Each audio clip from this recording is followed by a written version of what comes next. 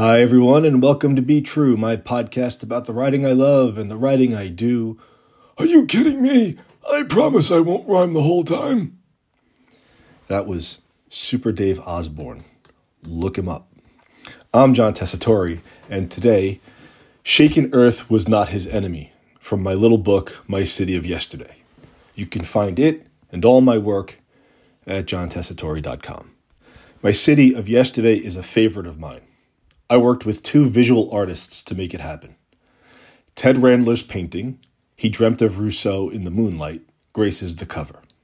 And gracing the inside, Pete Shorney's pastel drawings of scenes from the life of Odysseus. And for my part, it includes some of my favorite poems, a few of them among the best I've ever written. And the book follows an ancient story arc. A man leaving home, getting lost, returning changed. It's roughly a version of Odysseus in the American suburbs, and there is epic imagery throughout. But it's mostly Homeric in the sense that most lives are Homeric, in the way we're all changed by choice, fate, luck, experience. Not just epic mortals and demigods, but all of us. I never set out to write a book like this. Who in his right mind would take on Homer? Or worse, James Joyce? It's another Tessitore axiom. Never take on James Joyce. But I realized one day that I had been writing a lot of wandering and wanderlust poems and some heartache poems, all set along the shoreline, by the ocean. I guess the Long Island boy was missing his beaches. Around that time, I had lunch with one of my closest friends, the son of Greek immigrants, and his father joined us, and suddenly I was feeling very Greek and seafaring indeed. And my poems started falling into place. It was as if they were fated to fall into place. And that's a theme of this episode, incidentally, and one of the themes of My City of Yesterday. The ins and outs of fate and faith. The section I'm reading today is a moment of gratitude, a recognition of good fortune, fated or not. And it was born in a moment of real gratitude too, which I'll get to. Shaken Earth was not his enemy as he staggered out of the river, nor was the sting of his isolation. Instead, he dreaded being naked with only a broadleaf for cover. That was real danger. A stray dog is always vulnerable, but that, the sharp rasp of the sun, a neat slice through the vein, that was too slow and ordinary a death, and he, once godlike, preferred his darkness, and soon he yearned for his prison again. Until he met the white-armed Nausicaa, lured to him by the gray-eyed Athena, an elaborate trick, possibly needless, but to a lonely sailor left for dead, a heap on a beach somewhere in Phaeacia, she seemed a sudden stroke of luck. This section follows a scene from Book 6 of the Odyssey, and borrows some language from it too. A very quick summary of that scene. Odysseus, having run afoul of the god Poseidon, finds himself without his ship and crew, marooned on the island of Phaeacia naked. That's when Athena, Odysseus' champion among the gods, coaxes a beautiful young woman, Nausicaa, to care for him and set him back on his path home to Ithaca. Nausicaa is, in human terms, a lucky break, a twist of fate, the right person at the right time. She's also, as my poem says, an elaborate trick, possibly needless. If you step back and survey the entirety of the story, so much of the Odyssey and so much of our own lives, so many events and details, so many challenges, seem needless in hindsight. Did Odysseus really need to be marooned on Phaeacia before finding his way back to Ithaca? All those passive-aggressive Greek gods using humans to do their dirty work for them, when they could just do it themselves.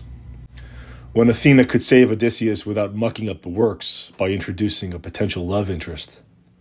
Nausicaa was a beautiful young woman who might rival Odysseus' beloved wife, Penelope, and delay his journey even further, and keep him on Phaeacia indefinitely. I'm sure he was tempted.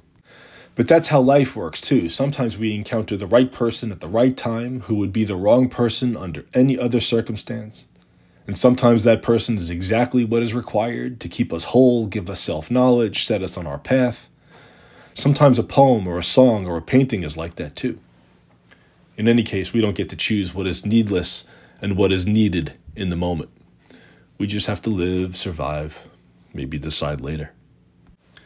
So I'm sitting at my desk one day, looking at all these poems and fragments that seem related, wondering how to package them all, when I start texting with Ted Randler. I love Ted's work. He's a traditional painter influenced by contemporary technology, by the artistic unit of the pixel. His paintings are like a modern form of pointillism, very meticulous, figurative paintings, storytelling in bright bursts of color. And that day, Ted asked if maybe I'd like to do something sometime with one of his paintings. Yeah, Ted, I would.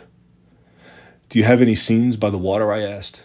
And he sent me the painting of a naked man rising from a river, which he called He Dreamt of Rousseau in the Moonlight. Within seconds, my very next question. Is it okay if I use this as the cover of my next book? My next book. I didn't know My City of Yesterday was my next book. I still have other manuscripts in the drawer, waiting.